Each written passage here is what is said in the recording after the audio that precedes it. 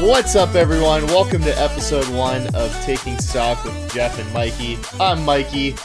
And I'm Jeff. And in this first episode, we are going to be talking about EVO Online. But I guess before we do that, we should probably introduce ourselves, just in case there are folks in here who have never heard of us before or don't know where we come from or anything. So, you want to get us started? So I am Jeff, aka Gem. I have a significant amount of experience in the competitive Super Smash Bros. Melee community. I started playing in 2006, went to my first tournament in 2008, and then I became a TO in 2012 and have been since. I TO'd the largest weekly that has ever happened in the region of Arizona. At its peak, we started off as just a little college event, and it was 5 to 10 people per. It grew up to 150 people plus at its peak, and it's still going to this day, even though I'm not there running it anymore. Since then, I have professional experience working with SAK Gaming, as well as running events for Bravus Esports themselves. So I have a TOing background in that community. But also I've been playing Melee for a very long time, and I've also got a significant amount of experience now as both a player and a TO, and a commentator in the Splatoon community. I got into that a couple years ago and have since, been running a tournament series, as well as I commentated Genesis and a couple of other events. So I'm getting I'm diving deep into that community as well. And I'm Mikey. I go by the Cheat in the community, as it were. And I have been a part of the Super Smash Bros. Melee community since 2014, when I actually started going to Jeff's tournaments at ASU. That was my introduction to competitive gaming. Since then, I've been competing, commentating at primarily Melee events. I've commentated at Genesis, Big House, Shine, Main Stage, some other ones here and there. So that's been a really cool experience to travel around to those tournaments and, be part of the experience for the stream audience. I'm also a TO. I'm the head tournament organizer of Smash Camp, which is the largest annual Super Smash Bros. Tournament in Arizona. Last year was our biggest installation yet. We had a bunch of top players: Mango, Amsa, Zane, S2J, None. It was a really sick tournament to be a part of from the organizing side. And it's been really cool to see that tournament grow. It's kind of like my pet project. And then, just like Jeff, I've been working with Bravus Esports since 2018 now, running collegiate events, running events for nonprofit organizations and schools and municipalities. So that's where we come from. And I guess now let's talk about where the esports community and the fighting game community is going, at least in the immediate next steps, which are online to the world of the internet, where, of course, EVO had to be canceled in its in-person form. As we all know, gatherings like that, I think EVO was planned to be at the end of July. I think we all can agree that gatherings like EVO in July, it's a little bit too soon for stuff like that to be happening. Which, obviously super unfortunate. EVO, it is a really exciting event. We've been to multiple EVOs before. There is, something magical about seeing fighting games on that big of a stage. So, the fact that it's not going to be on that stage this year is a disappointment, obviously, but it's got to be that way. But they are, as I said, taking it online, and they have an interesting selection of games, to say the least here. There's a lot to talk about there. Yeah, so let's go through it. Do you have the list? I have it as well, but I should pull that up. That would be a good visual aid. Evo 2020. Evo Online lineup. Does this have the picture? Why does this not have the picture? Why So I you found. just use their graphic journalists? Okay, yeah, I've got a. Okay, it's got the lineup, but it's just in bullet points, which is dumb. They gave you this nice, pretty looking promotional image. Why not just put that on your website? I Right. don't know why. Anyway, Yeah, that's one thing about this is that there's very little information actually about the tournament itself so far, aside from what games are going to be included and when it's happening. Registration's not open yet. They don't have like rule sets or anything. Most of the games that we're going to mention are actually just showcases. There are only 4 games that they have open tournaments for. So we're not sure like who's participating in those, what that's going to be exactly. how open that is to the public, whether those are just Right. invitationals, Right, exactly. And I think that it feels right now like people know a lot more about this tournament than they actually do, because there's just been people have been poring over those few frames Right. that we got from the video, the announcement video, and extrapolating and speculating and just making all of these assumptions about the event. And could be wrong. It might be that they worded things a little carelessly here and there, and all of a sudden we went and got the wrong idea. But this is what we think we know at the very least. Right. Yeah. Here are the games that they're going to have showcases for. So we have essentially the old Evo lineup, right? We have Unist, Tekken 7, Soul Calibur 6, the Tournament of Champions, which is a Marvel versus I think it's a Marvel versus Capcom 2 showcase, right? Or is it Marvel versus Capcom 3? That I don't know. Okay. But Grand Blue Fantasy versus Dragon Ball Fighters, Street Fighter V Champion Edition, and then Samurai Showdown. So, I will let you fill in the gaps here of what's missing. There are also 4... I couldn't find a good cohesive for this, but there are 4 tournaments that actually have open play at EVO Online, and those are going to be Them's Fightin' Herds, right? Which is the big one that came out of nowhere, Mortal Kombat 11, Skullgirls, and Killer Instinct. Those are the only 4 tournaments that we know at EVO are going to have open entry, what you think of when you think of EVO, open entry, huge tournaments that anyone can just come in and play in. And there seemingly is a pattern there. There's kind of a reason why those 4 games are the ones that EVO has chosen to be open entry tournaments. And that is that they have a certain kind of netcode that they use that other fighting games might not necessarily use. And that's called rollback netcode. Jeff, do you know like any of the specifics of how rollback netcode works as opposed to input delay netcode? Yeah, I looked it up a little while ago to kind of get a rough understanding of it. And there's a lot of programming jargon that goes into it. There's a lot that you just kind of have to know about the systems. But at its core, the game will progress at normal speed. It will not cause things to take longer. And it will just figure out what data was lost. It will interpolate as much as it possibly can going forward. So, for example, we like to think that we play, so frame perfectly and our movement is so optimized in fighting games. But a lot of the time, you've pressed a button and now you have, say, 10, 12, 25 frames where you don't have to do anything. Right. Your character is in the process of doing a thing, or maybe you're holding the left stick and so your character is moving, and chances are pretty darn good, statistically speaking, that you're going to want to continue moving to the left.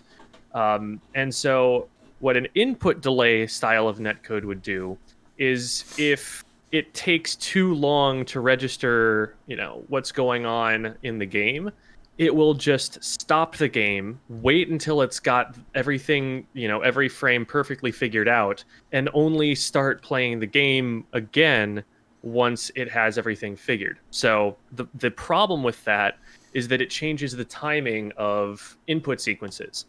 You might get hit with a lag spike all of a sudden, and that perfectly timed combo input that you were putting in, it's not perfectly timed anymore because the timing has been shifted back a little bit to account for the packet loss.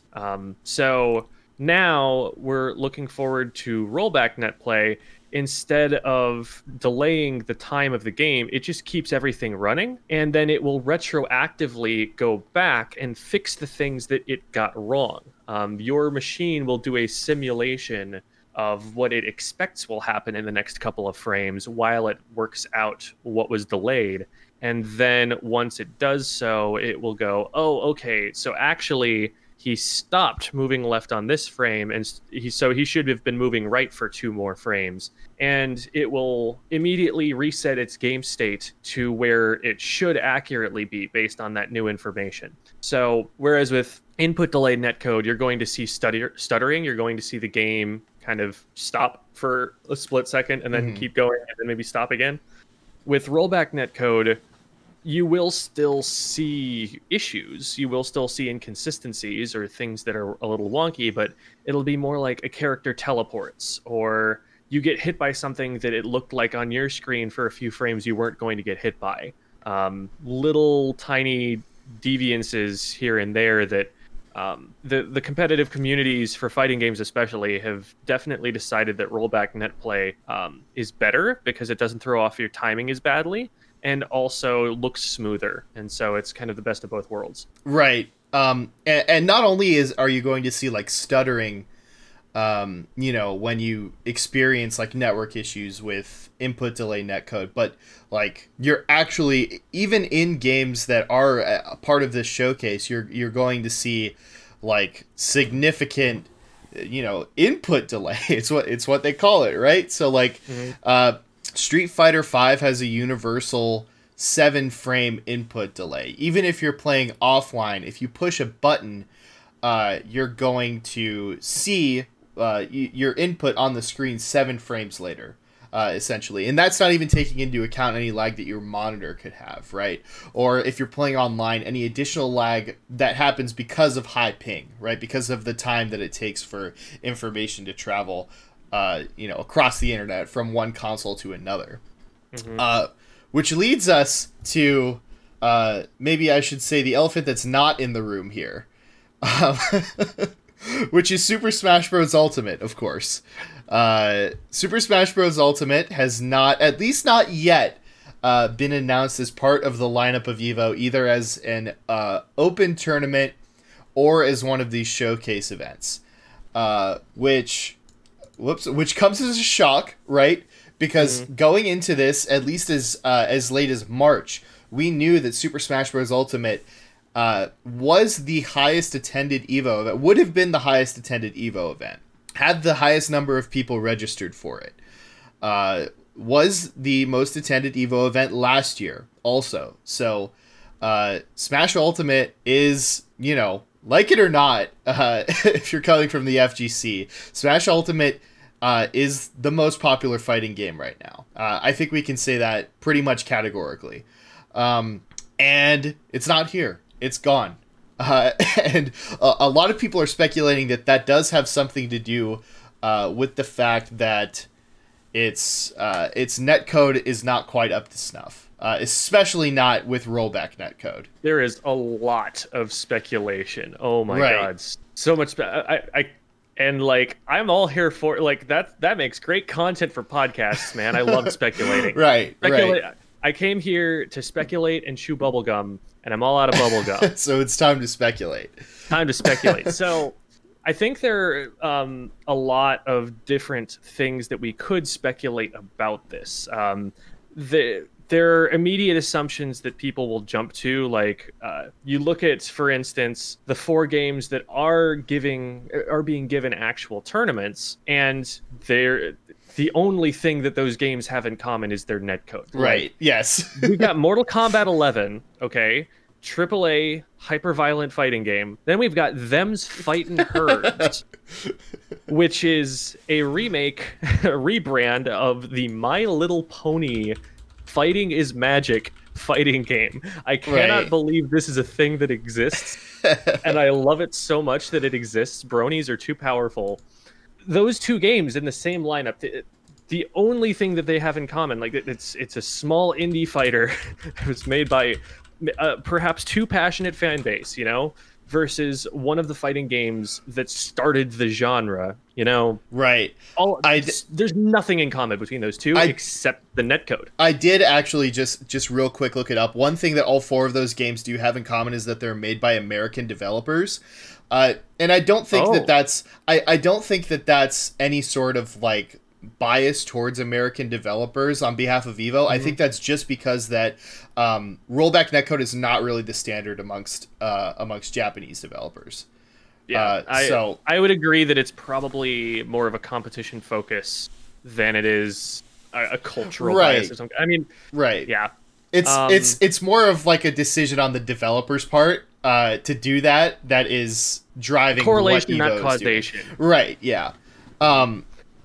But yeah, so Smash Ultimate, you take rollback netcode, and that's definitely the paragon of what we have in terms of online gameplay in the fighting community right now. Smash Ultimate is like, it's got bottom tier online play, unfortunately. I was watching Toph talked about this a little bit, and he was talking about, to use the example that I brought up earlier, Street Fighter having even when you play offline, it has a 7-frame input delay, right? So in a way, that can be a good thing. Because you'll go to a tournament and you'll play Street Fighter with the 7-frame input delay, and it can be, if the internet's good enough, it can be a consistent experience with what you're going to be playing online, because they use the 7 frames in offline play to like soak the online play. They use those to their advantage, right? Because you have 7 frames to work with. Play. Yeah. Because of online play. Because it was already built into the game, and so the game has longer to figure out what the input was, and it's less likely to get behind. Exactly. And Smash Ultimate actually does have that.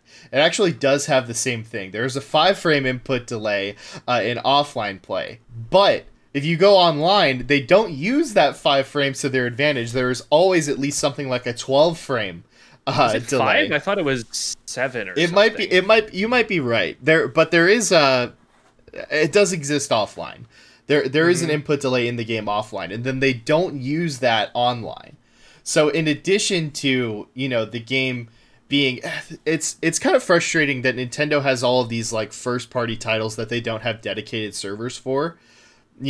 As like the mega company they are, everything that they do is still peer-to-peer servers, right? Splatoon, Smash, all of their big first party titles all play on peer to peer, which is unfortunate, and it makes for so many problems in tournaments where you're running into people playing on Wi-Fi, people playing with internet service providers that are not of the highest quality, and it's worse now because internet service providers, with like the increased traffic caused by people staying home so much, or like putting data caps on people, and so people are experiencing worse internet than they usually would.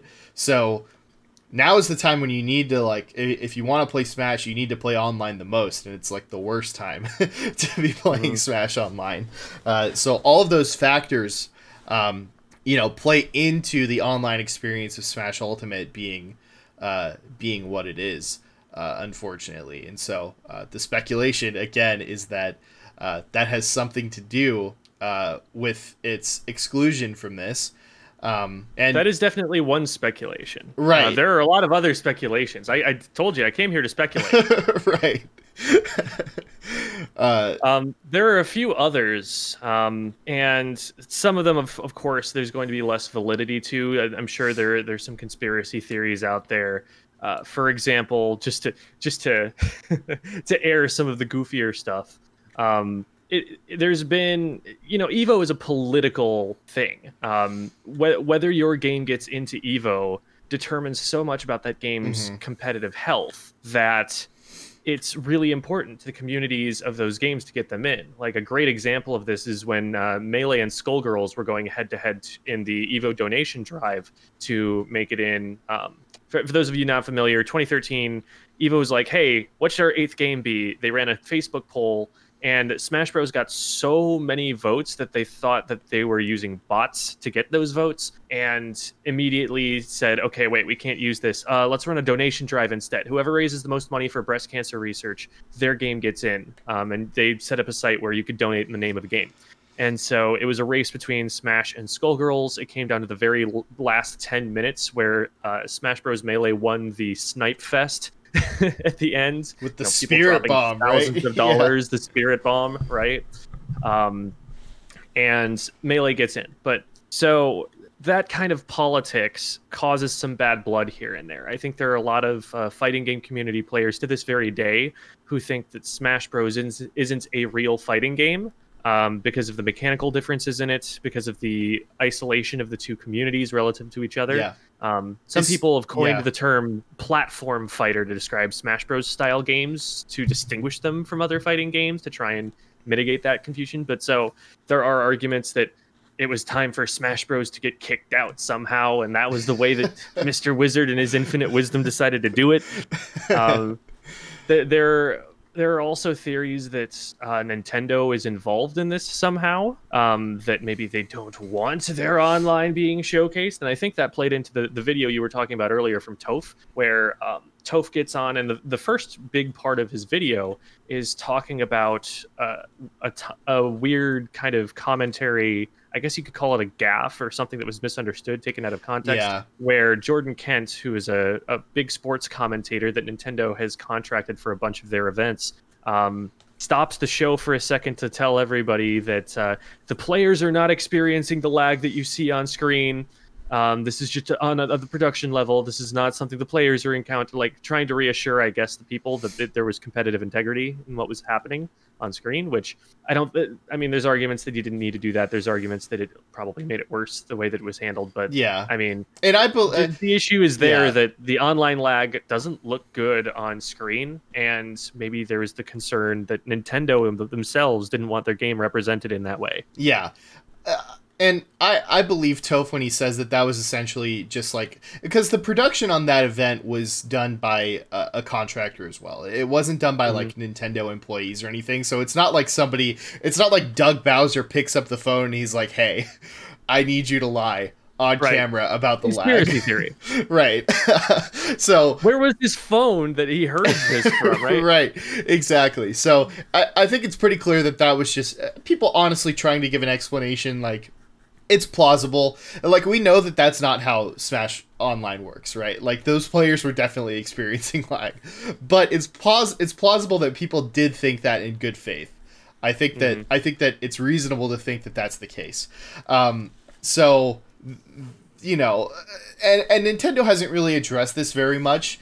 And they can't really, right? Like, any interaction that like we have with Nintendo people as community members is going to be with like Nintendo of America people who have absolutely no control over what happens with the game in terms of like patching it, fixing anything about it at all.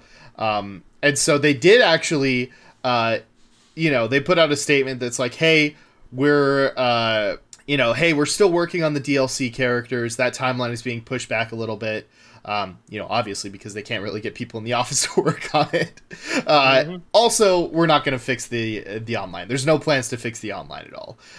So, they saw everyone on Twitter complaining about it, and they were like, well, they had a trending hashtag for it. Right. And like, why would they fix it really? I mean, like, they don't really have anything else to sell except for getting people to buy the DLC. Like, I think Nintendo realizes that the people who are complaining about this are such a small fraction of like the install base of the game, of the general, general population that plays Smash.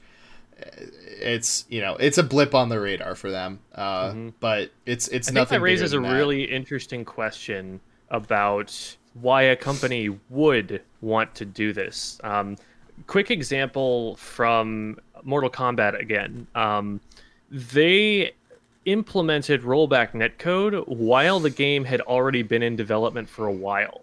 And in order to get that, it took, I believe, an extra 2 years because Wow. the netcode is built into every piece of the game. You know, it goes down to the most fundamental level of a program, which is the machine's clock. And so every single piece of input from the player and every in-game system, from the most complicated to the most basic, all depends on things being handled in this certain way. In order to do rollback, for example, you need to remember previous game states.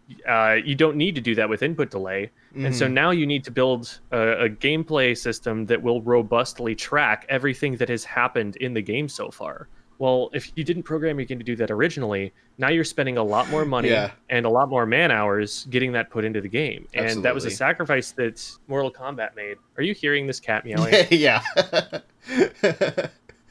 She's being really obnoxious right now. Anyway.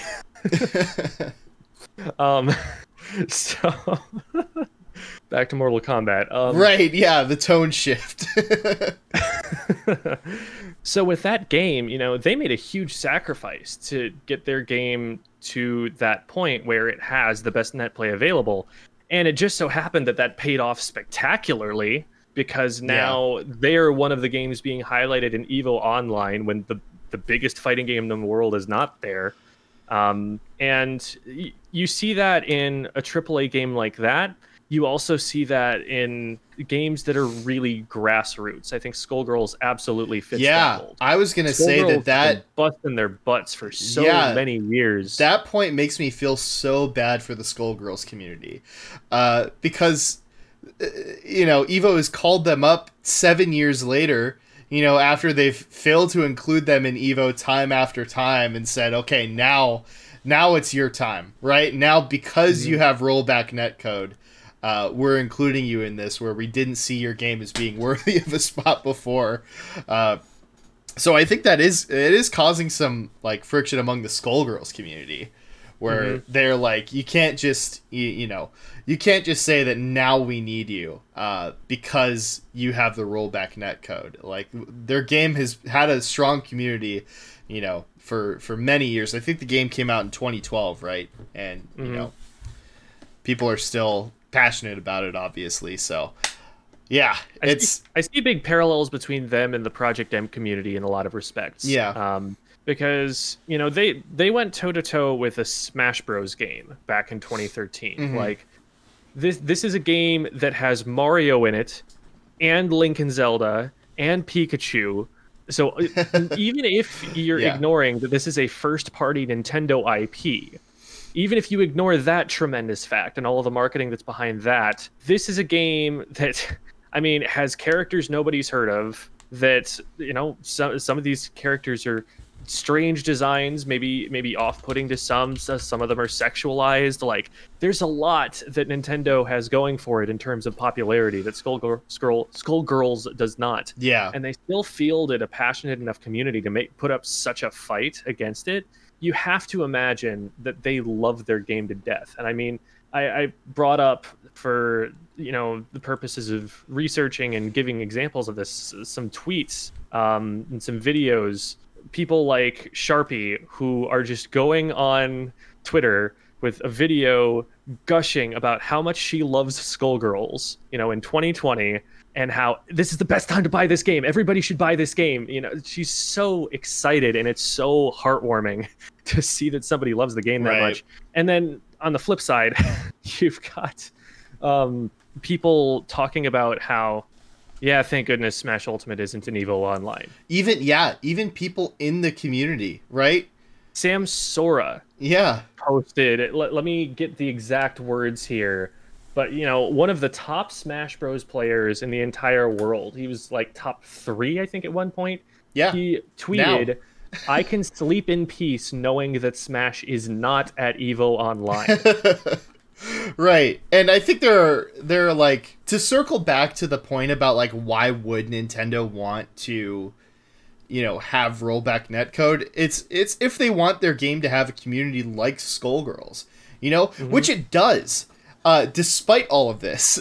You know, like, even Melee, right? Which hasn't seen pretty much any support from Nintendo. Like, they've been mentioned in a couple of like Nintendo Versus tweets, but like a community that has been entirely ignored by the developer pretty much for 18 years now, is still, you throw it in Evo, it's still gonna be well attended. It's going to be among the highest viewed, right? Top level Melee is still probably the most watched fighting game there is. It absolutely kills it. It's very close, and it's very bizarre how disproportionately close it is. Right, yeah. Given what it is, right? Mm-hmm. So, like, Nintendo in some ways knows that they don't need to do something like rollback netcode in order to make the game successful, even on a competitive level. But if you're Skullgirls, you absolutely need it, right? So that's kind of where that comes from. And then, to your point about like what would make, a game's own community be relieved that it's not at Evo, like where is that coming from? And also, I think that there might be something to the argument that that this isn't about the online play for Smash. Because like, what's the worst that happens? You get like MKLeo and like Tweak to play against each other online. That's something like what I assume is going to happen with like Street Fighter and Dragon Ball FighterZ here. They're just going to have like, 4 to 8 players play in some sort of, I don't even know if it's going to be just like a competitive tournament or just, like a showcase of some sort. I don't really know what it's going to be. Right, yeah, the swag contest. There's very little information about what it's actually going to be. So let's say it's like a 4-person invitational tournament, and you get like Zero, MKLeo, Samsora, and Tweak or something, and they play online together. Like, what's the worst outcome for Evo doing that? What's the worst outcome for Evo doing that? It's an interesting question, because I'm thinking I don't know super well what Evo's business model is exactly, because they're definitely, Evo Online as a whole, they're losing a ton of ticket sales, obviously. They're losing the registration to a significant extent, because they don't have a venue that they have to put up for. But then again, they don't have a venue to put up for. Like, is this making it so that they can run more profitably? I don't know that. I'm not in their It's entirely possible, right? Like, I don't think this is going to be as highly viewed as Evo would be, obviously, right? Mm-hmm. There's, it doesn't have the expectation that the games will be interfered with, that they're not playing in the lagless fashion that you would get online. Yeah. And that therefore the level of play just isn't going to be as high. And I think the story of an Evo winner is that you go into a tournament with 3,000 people in it and you're the last one standing, right? Like, you are the champion of this game. That's what winning in Evo signifies. And that's not there for these games that have showcases, right? That's not there for Street Fighter this year, or Dragon Ball FighterZ, or Unist.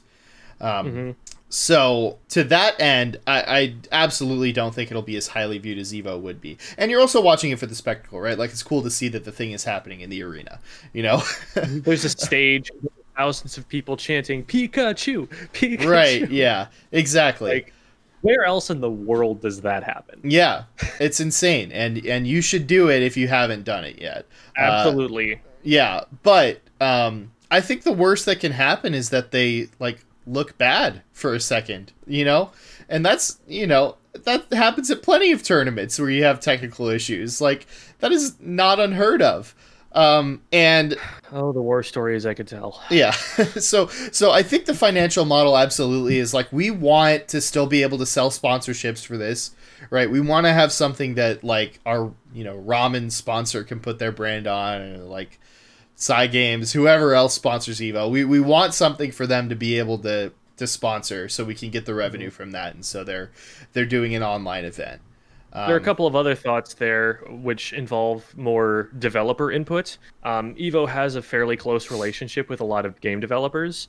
And so, for instance, a game developer may have decided months in advance that they want to announce a DLC at Evo. That's the kind of deal that gets made all the time, where they'll make a hype announcement because they know that the biggest group of their fans that they will ever have collected are watching it. Yeah. So that's something where, this is a corporate issue. If it's been planned out 6 months in advance and then all of a sudden EVO Online happens, or let's not even imagine that for a second. Let's say EVO Online is not possible anymore, or EVO in general is not possible anymore. They lose their opportunity. So there had to be an EVO Online maybe if something like that was going to happen.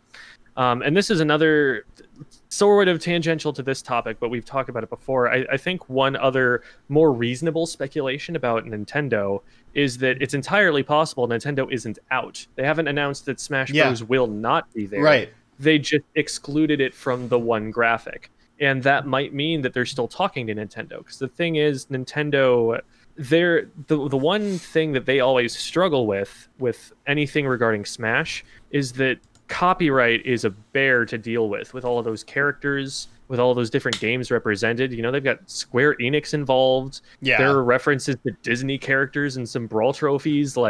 There is a pretty hefty group of corporate organizations who all have their content in Smash Bros. Games. And Smash Ultimate took every single one of them and put them all together. So Yeah. You have to imagine that the machine, the cogs of the machine turn a little bit more slowly because every single group who has a stake in that game has to be involved in any decision making regarding it. And since this was a quick decision that had to be made, Evo, one of the bigger tournaments for video games, they had to make a snap decision because of the pandemic, and that was as fast as they could figure it out. Right. Well, Nintendo is a bigger company. Well, maybe they're just taking longer to figure out what they want to do with this. Yeah, I wonder if Evo felt a sense of this is the latest that we could possibly announce this. Which I don't know how true that is, because you'd think if that's the case, they would just open up registration immediately for these games. I won't pretend to know what's happening behind the scenes at Evo or at Nintendo, but I think you're right that there is something to the idea that we had all year to come to an agreement with Nintendo about how they were going to be involved with Evo in its conventional format. And, the precedent of having done that with Evo before, the Nintendo name has been on Evo for a while now.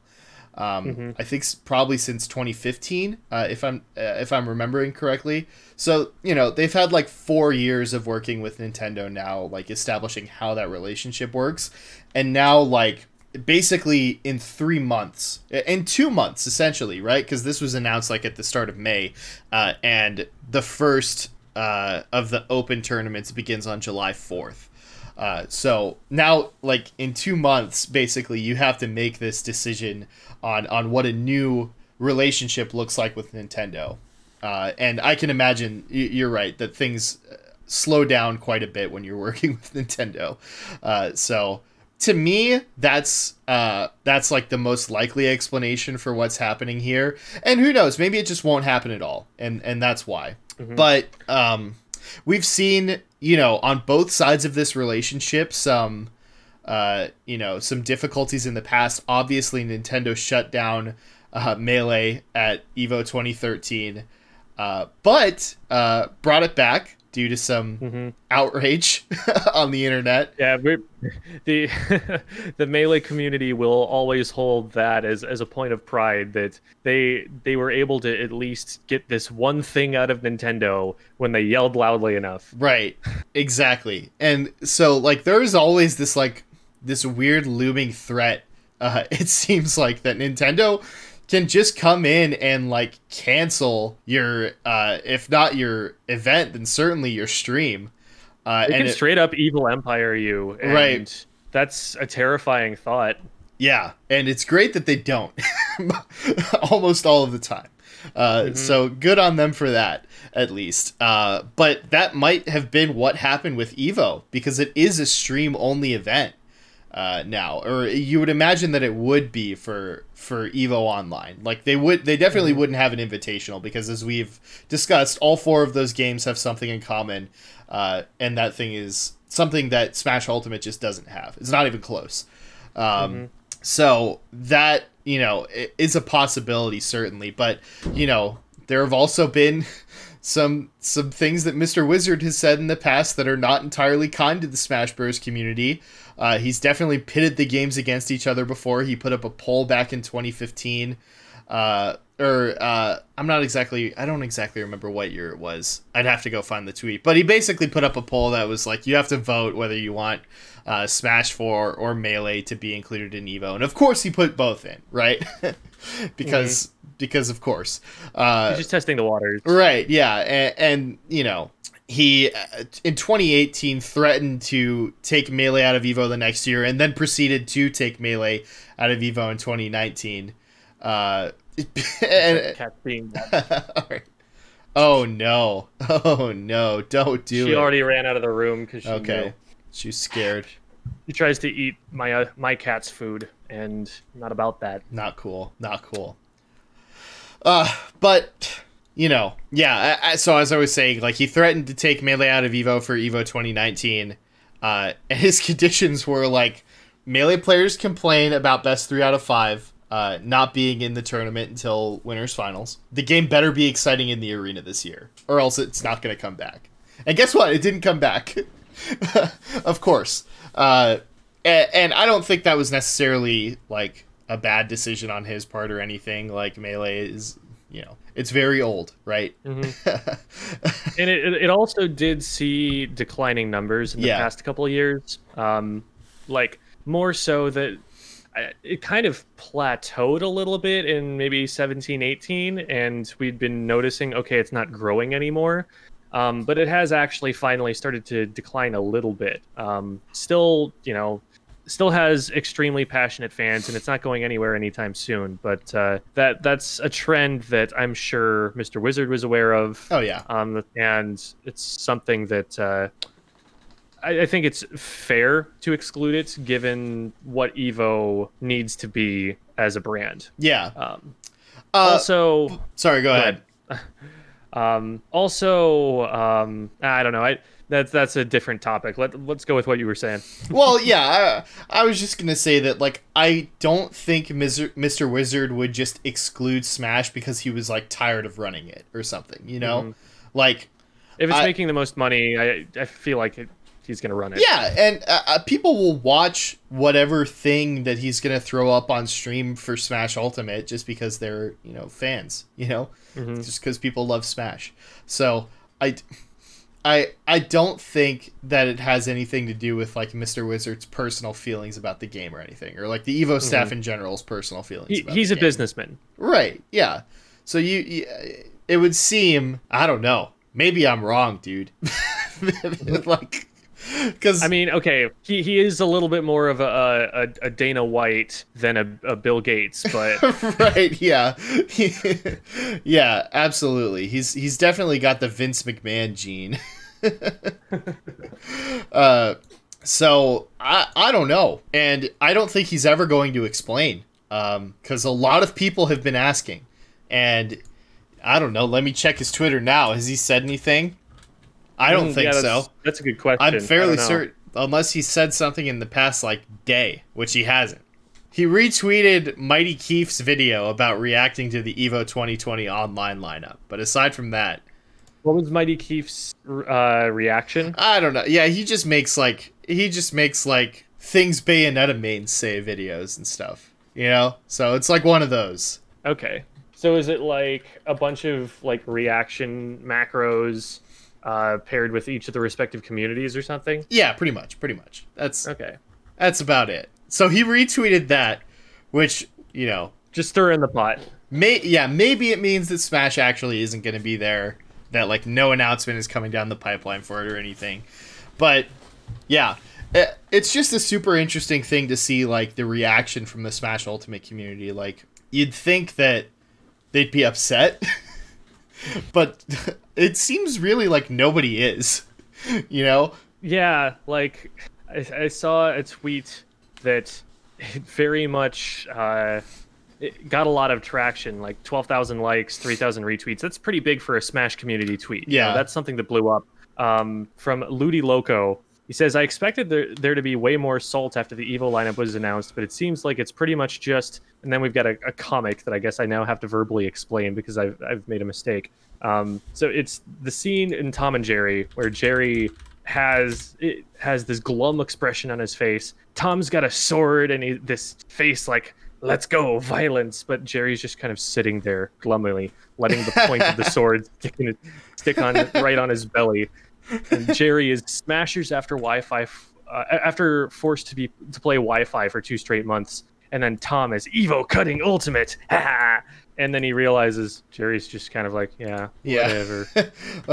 I might be able to get that actually.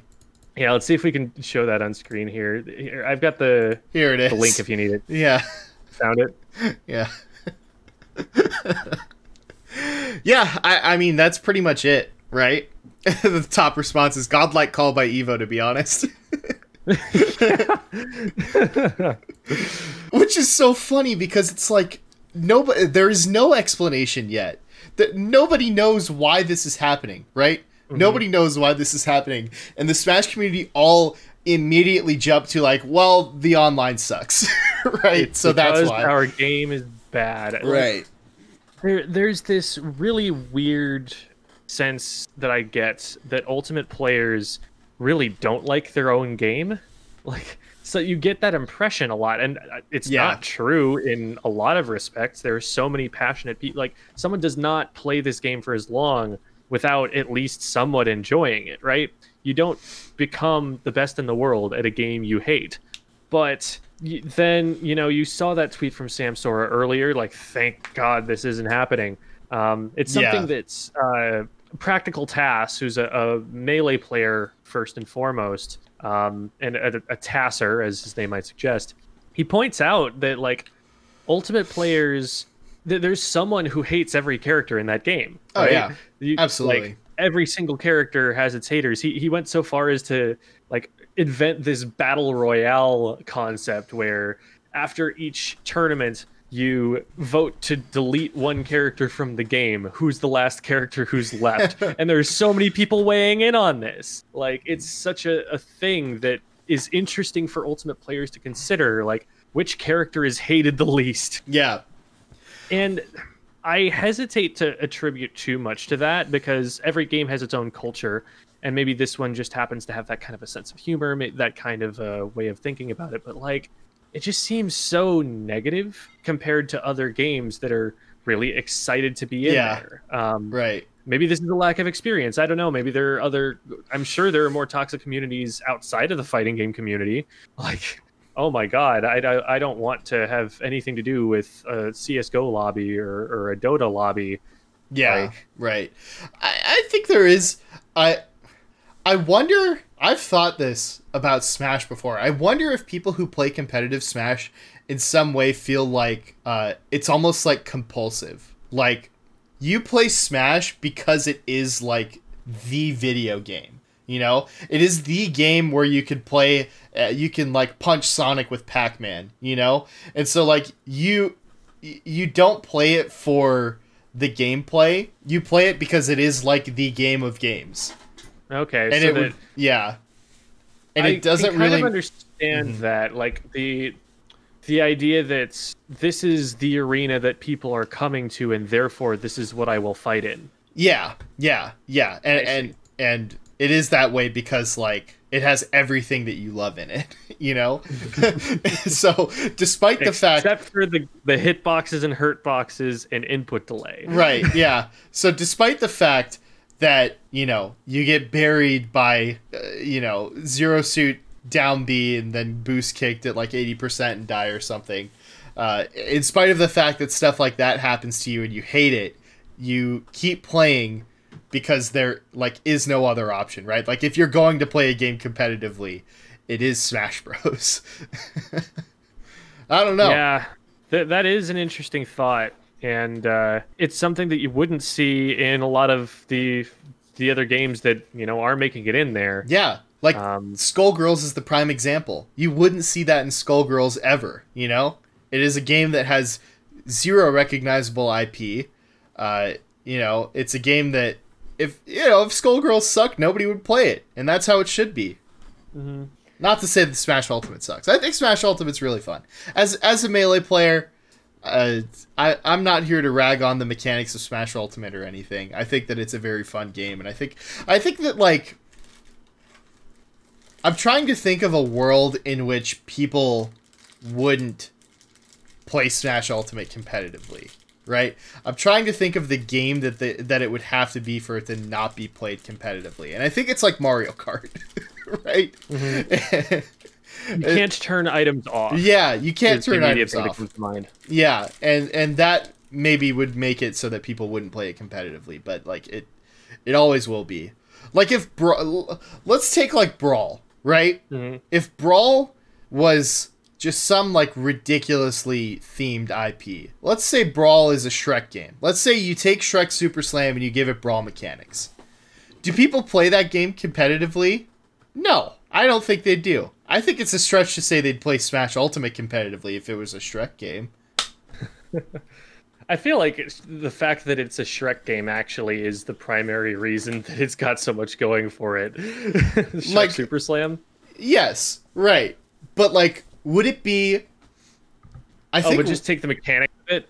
I see. Yeah. Okay. I think Rivals You're not saying replace the branding, you're saying just take the game itself. And put Shrek skins on it. Take Brawl and put Shrek skins on it.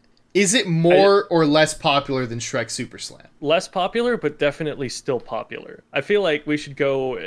Let's go to like some indie IP that nobody's heard of, or let's just like invent new IP. I think that makes for a pure hypothetical here. What I'm thinking is Rivals of Aether, right? Like, what IP do you have to attach to a game to make it more popular than Rivals of Aether? A completely made up thing.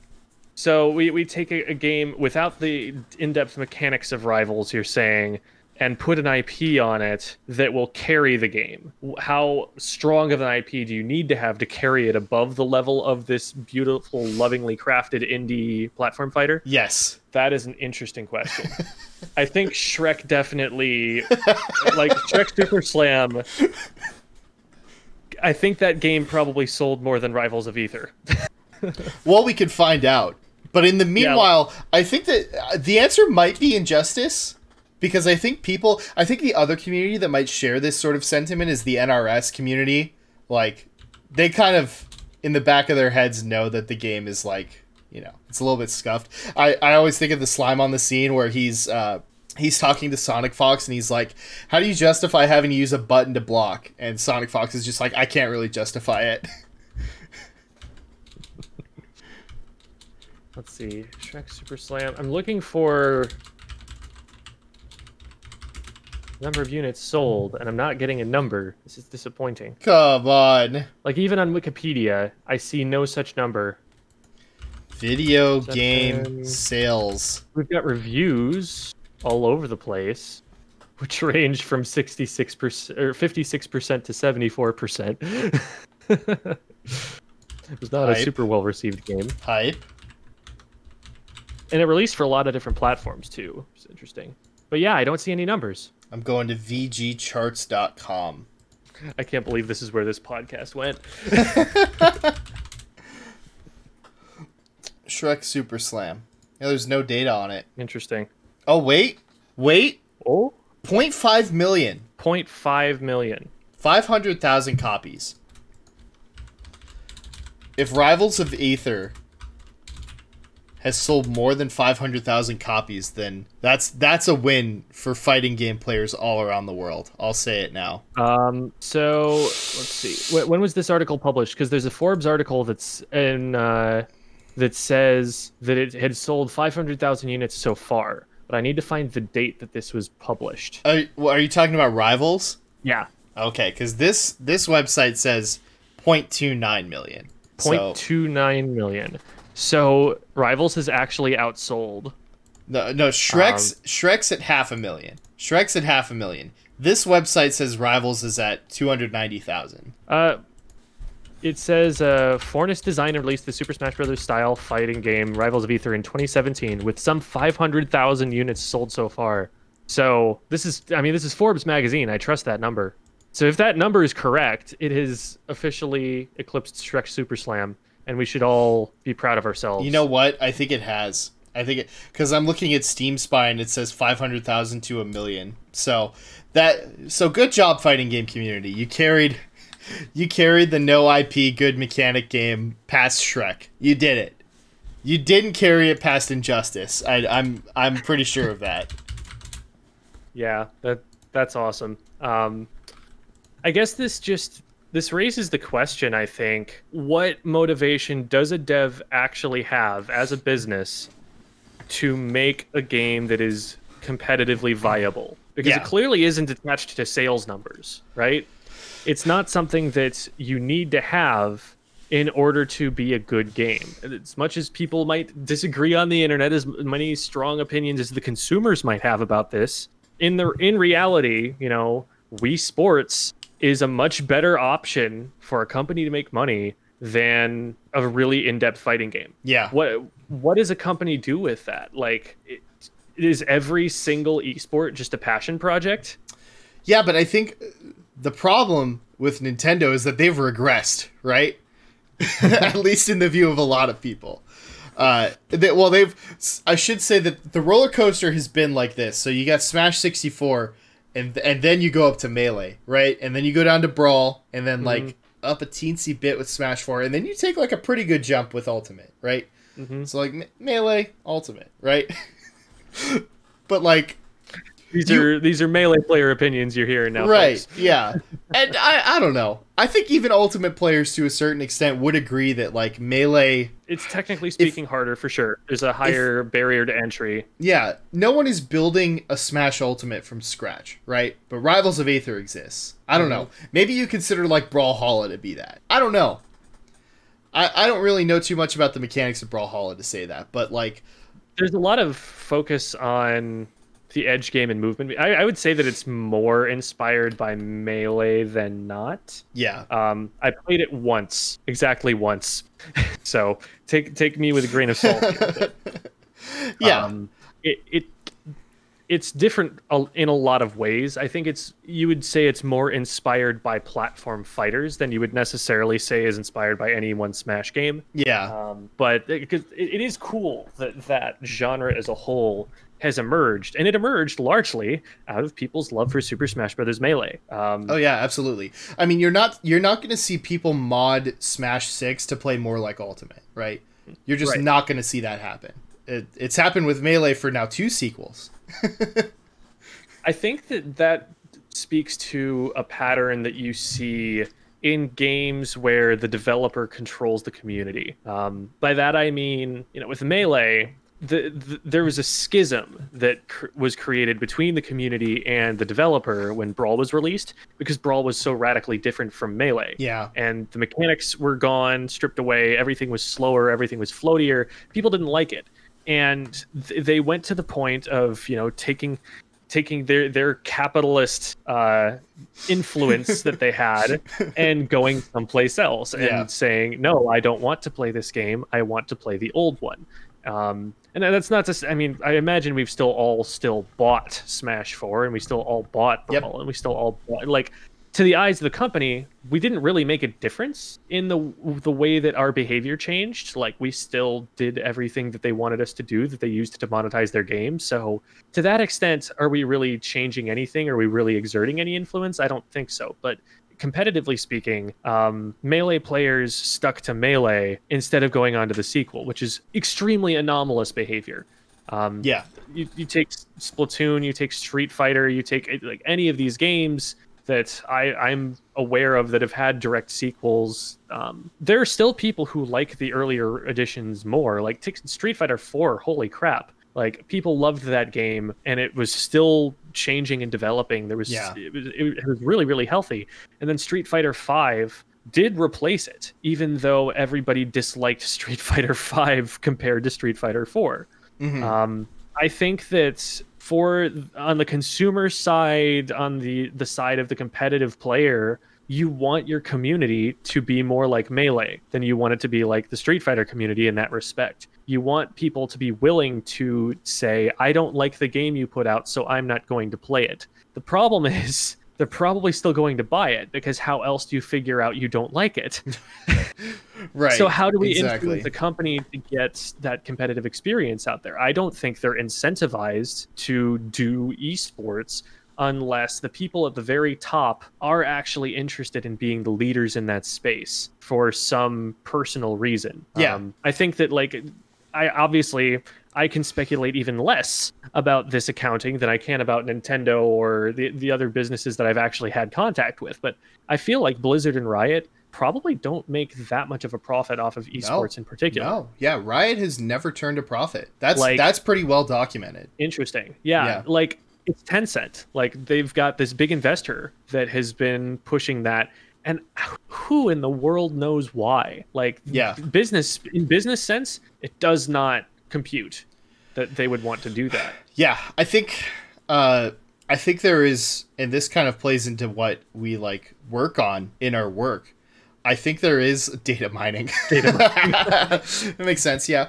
But I think if you're taking it from a purely like competitive standpoint, like, esports is not going to get to the level of being like something that kids want to do, like sports are, until something comes along that is like from the ground up. You know, I don't think you can create that zeitgeist with a top-down approach.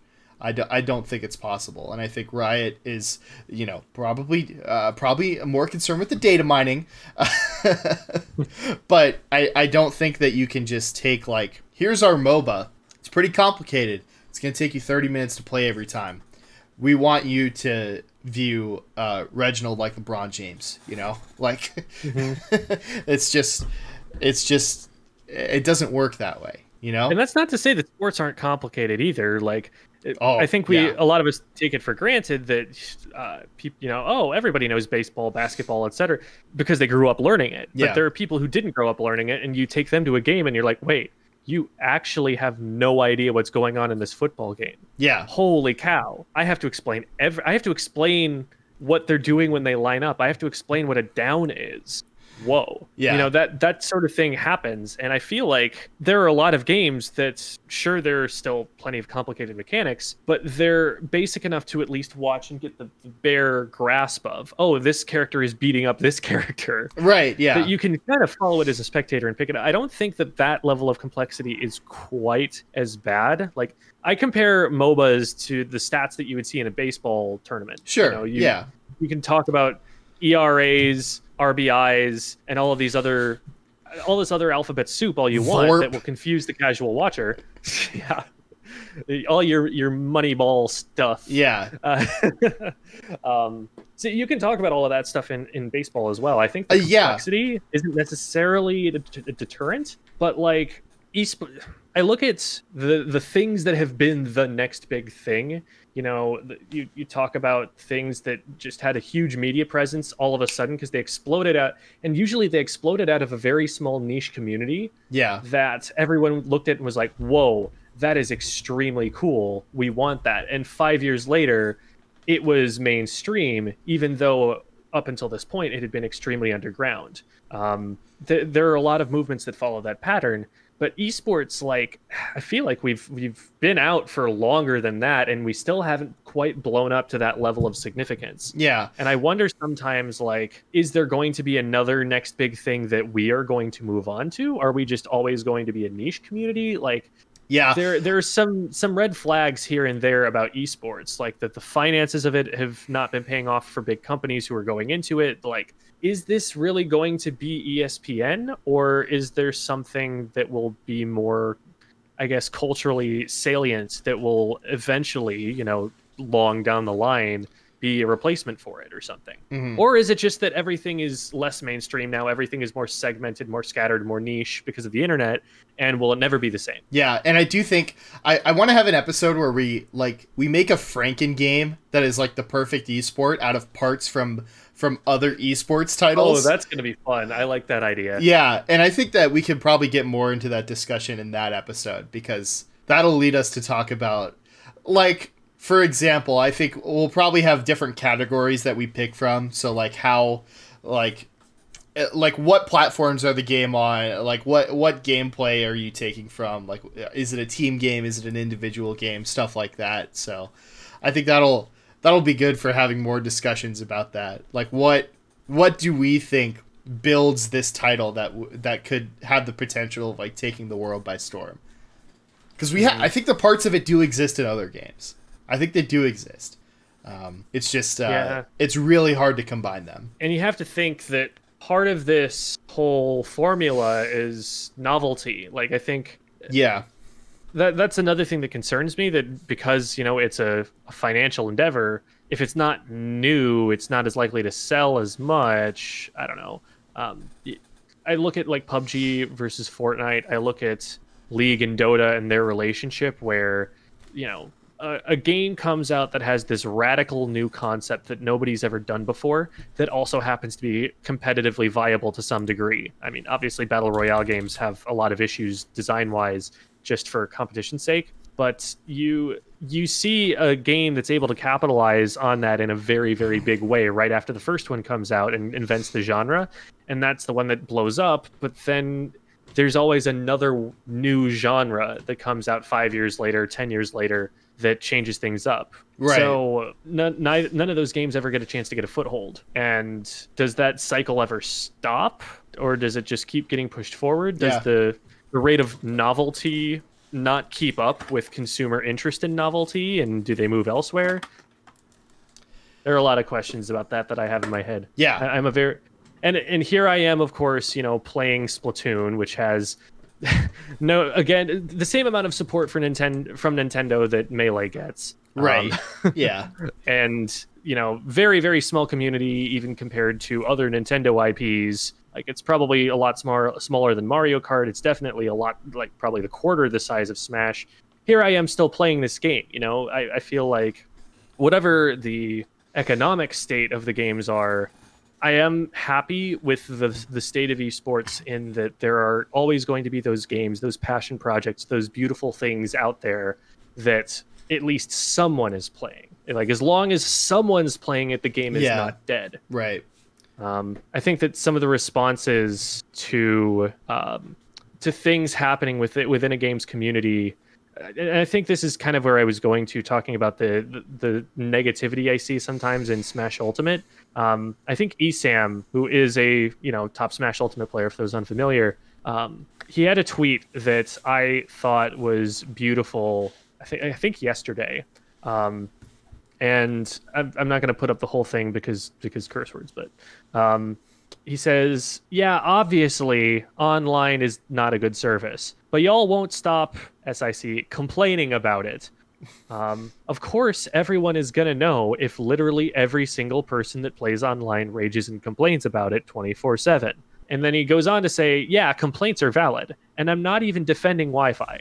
But your words and actions and promotion of your game matter to people that don't play it. Why would someone play your game if they only hear negative things about it?" Right. I think that's a lesson that the Smash Ultimate community has not really learned very well. I think that's a lesson that Skullgirls has learned extremely well. I think that I've only seen positivity from Skullgirls. And yes, there might be that bad blood about, the relationship with Evo. There might be some issues that they're going through in that regard. I don't see them, though.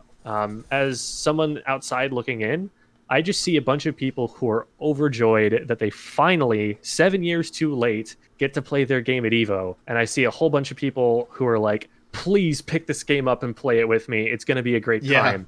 And honestly, I'm super happy that that kind of a community is getting this much of a spotlight all of a sudden. For whatever reasons, for whatever business reasons, for whatever mercenary purposes, these people are getting a chance to show just how cool their community is. And man, since Melee's not an Evo anymore, I'm probably happiest about that one thing, that one game getting into Evo more than any other game I've ever seen. Yeah, I think that's a good sentiment. It's it's happening for them. It's happening too late, but at least it is happening. And yeah, I think Project M when? Project M when? Yeah. Oh god, we got a new Kavads now. Oh no. As a Melee player, let me reach out to the Ultimate players out there and say that your game, our game, is something to be proud of, right? Like, Smash Bros. Is incredible. It, not only has this super strong IP with really well designed characters, and in Smash Ultimate in particular, I think the game is really well balanced, which is incredibly hard to do with a lineup as big as it is. Like, the amount of care and detail that they've put into all of these characters is incredible. Like, this game could be horrible. This game could be worse than Brawl, and we're very lucky that it's not. PlayStation All-Stars tried to do the same thing. This game could be PlayStation All-Stars Battle Royale, dude. It literally could be that. And it's so, like, there are very few games. I think about, have you watched Donkey's review of Super Mario 64 before? And how... I think I have, but I don't remember... If you say something, it'll probably trigger my memory of it. He talks about how the whole game is, like, based on the concept of freedom, which is, like... Obviously, it was like a revolutionary game for 3D, video games in general. And like, it still like feels so good to play to the point where like, people don't just speed run Super Mario 64 to finish it as fast as possible, right? Like we know that the 70 star and 120 star categories still exist, which are categories that are like hugely based on how well you can move in the game, and use the control mechanics. And, like, I think Smash echoes that in a lot of ways. I think Smash is very much, like, breaks the bounds of traditional fighting games where you're moving on, like, one line for the most part, and makes it that you can really just, like, feel like you're flying in Smash, which I think is incredible. I think that we're very lucky that Smash is the game that it is, even if you have gripes with these, like, specific things about Ultimate. So, Ultimate players out there, it's sick, right? The game's sick, and we should all think about that every once in a while. I think that Nintendo, we have such a love-hate relationship with them because I think in terms of making a primary gameplay loop fun, I think Nintendo are the best in the business and have been for as long as they've been doing it. Like they put all of this care and attention into every little detail, into the music, into the sound design, into the animation, into like if you haven't seen the New Frames Plus analysis of Smash Bros. Animations, you will appreciate this game so much more by listening to Dan talk about it. A huge recommendation to go and check out that channel. Like there's every little detail is thought of so carefully and crafted so meticulously, and so then it gets confusing when this company that builds such a beautiful game that was so lovingly created to make you feel so powerfully as that character, whatever that experience is supposed to be, is as a Squid Kid who's some punk kid who rolls around shooting people with squirt guns, or as Mario flying through the air without a care in the world, or as Zelda going and saving the world from evil. Get all of these experiences, and then the second we're outside of the primary gameplay loop, the second you're looking for something like an online feature or community management or certain promotion, esports, any of that ancillary stuff that is not a part of the core gameplay loop, every other company seems like it's ahead of Nintendo and all of that other stuff, and it's so confusing. Even things like graphics, even things that are a part of the core gameplay loop but aren't gameplay focused, that aren't about player experience so much. I don't even know if you can call it that, because graphics have such a close relationship to gameplay. But nevertheless, the power of the hardware has never been a concern of theirs, despite that it's the platform by which they deliver everything. It's like if you were a master painter who is using Crayola watercolors. Sometimes it feels like that, and what they're able to make is still amazing. You can still see the talent it took, but it's like if you were to just spend $50 more on this better set of paints sometimes, like what could happen? That's always the feeling. I think that part of it is a cultural divide that we have from Nintendo, but that's something that this is one of those things. Esports, like, you tack that little piece on, you tack on a good community management system that shepherds people into leagues, that shepherds people into tournaments. And I mean, Nintendo could put you and I out of a job. Right. Yeah, exactly. Or rather hire us, because I mean, why wouldn't you? Right. Which I think is a pretty good place to seal this up. Probably. Yeah. Love your game. Speaking of which, tomorrow we're going to be having our Super Smash Bros. National Championship Invitational Tournament. We've been running a whole bunch of Smash Bros. Tournaments for colleges throughout the country pretty much. These past couple of months, and we're taking all the champions, throwing them together and seeing who wins. It's going to be great, and you should definitely tune in for it. We're going to be doing that. Kicking off yes. a 24-hour charity stream where we're doing a whole bunch of other stuff on the side. Let me pull up the schedule for that, actually, so we can talk about everything that's going on there. Yeah. Got it right here. All right, so we start off with the Smash Tournament of Tournaments, of course. And then we go our first, to my understanding, foray into MOBAs, which is called the Bronze Leading the Blind. I am bronze in League of Legends. I think I've peaked in silver, and I'm probably bronze now. Hype. And then we've got Coach Brandon. We've got other Brandon, who more of an operations guy, so he hasn't been as much of a public face. We've got Scott, and we've got Coach Simon, all of whom, except for Simon, have zero experience with League of Legends. Simon is going to be our jungler, and then I'm going to be busy in the lanes trying to scrape something together out of that. It's going to be bad, and it's going to be really funny.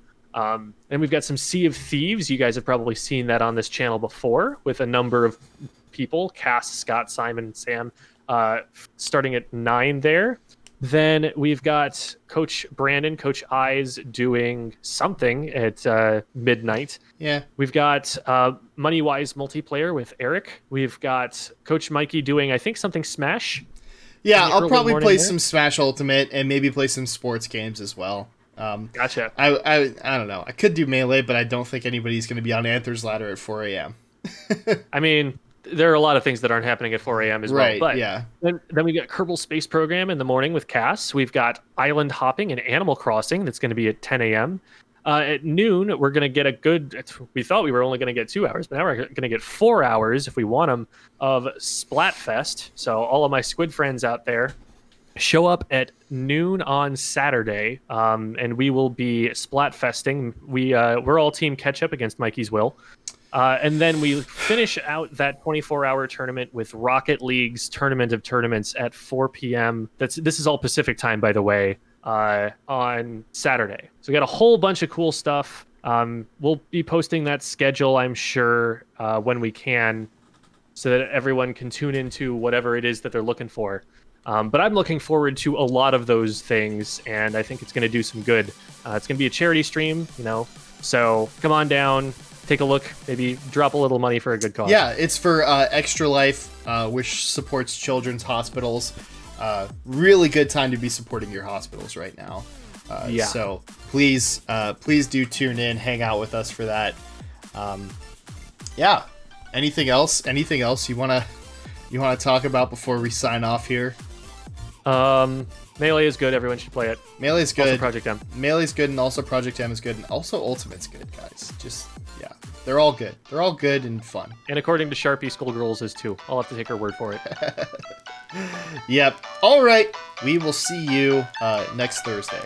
Bye, everybody. Thanks, guys.